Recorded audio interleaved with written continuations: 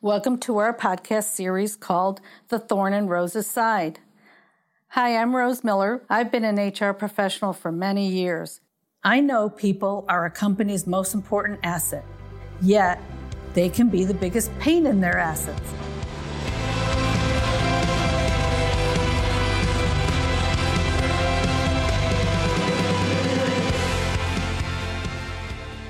We're all hearing about workforce shortages.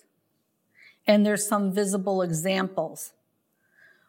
When you see a store sign that reads, closed due to lack of labor, or when you're at a restaurant and only 3 of the 12 tables are open due to no wait staff, or when you have to wait months for that product or service. Complex issues surround workforce shortages. There are declining demographics, the loss of immigrant workers, a pandemic forcing women to withdraw, and adversity resulting in workers questioning their work conditions and wages. An unpleasant side effect has been the rise of entitled attitudes from current workers.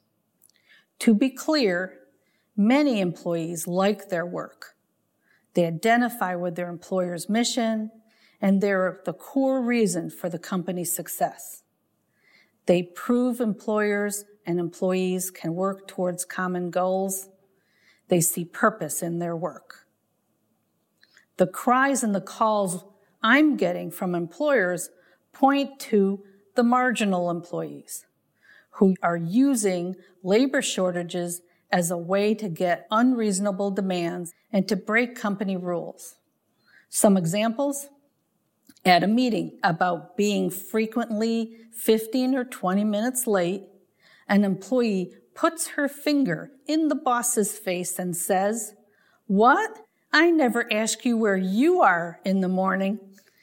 An employee who's jumping rope during the day instead of working, and it's not during the meal break. A worker informs his manager, "By the way, did I tell you my full time is 24 hours per week?" An employee flatly tells her manager she's working remotely from now on. An employee responds to new business processes with, "I don't like this. I might as well quit."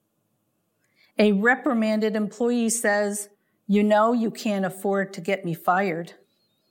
An executive assistant decides to take a week off when the expectation was to cover her boss during his vacation time.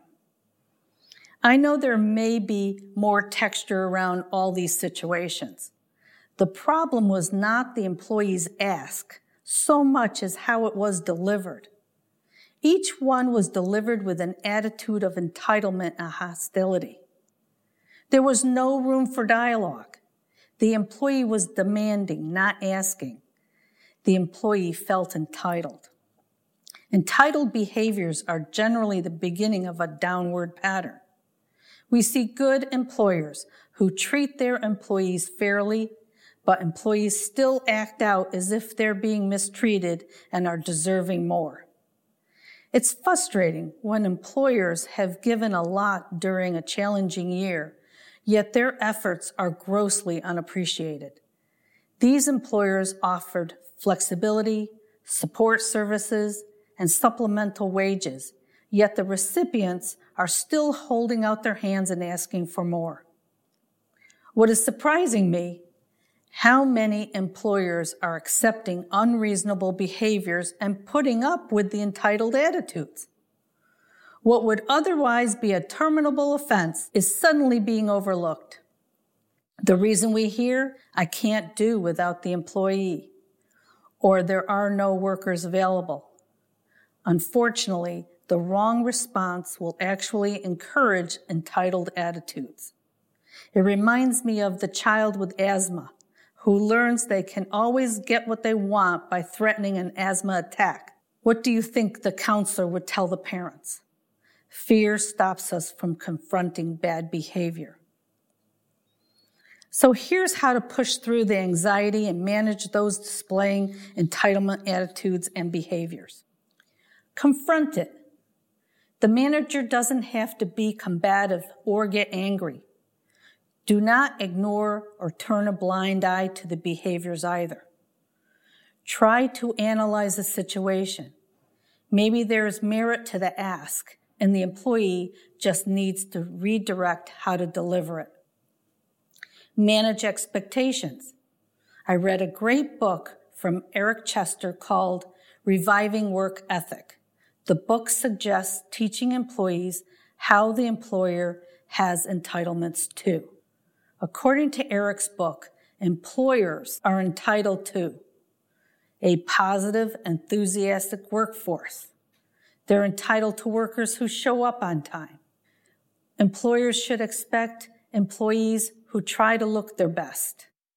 Employees who are prepared to add value to their role. Workers who obey the rules.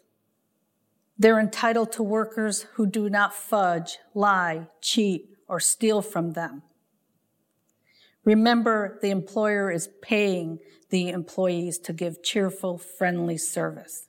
And in return, the employer is responsible for treating workers fairly and making sure wages are competitive. They should treat people with respect and express their appreciation. They communicate clear paths to promotions and success. Good employers act and behave in a manner that makes employees proud. They will continue to invest in the business and make available resources so staff can do their jobs well. Employers should resist the inclination to succumb to the fear of workforce shortages. Take the initiative to eradicate entitlement in your workplace. Keep to your principles even during difficult times. If not, an entitled workforce may become our next pandemic.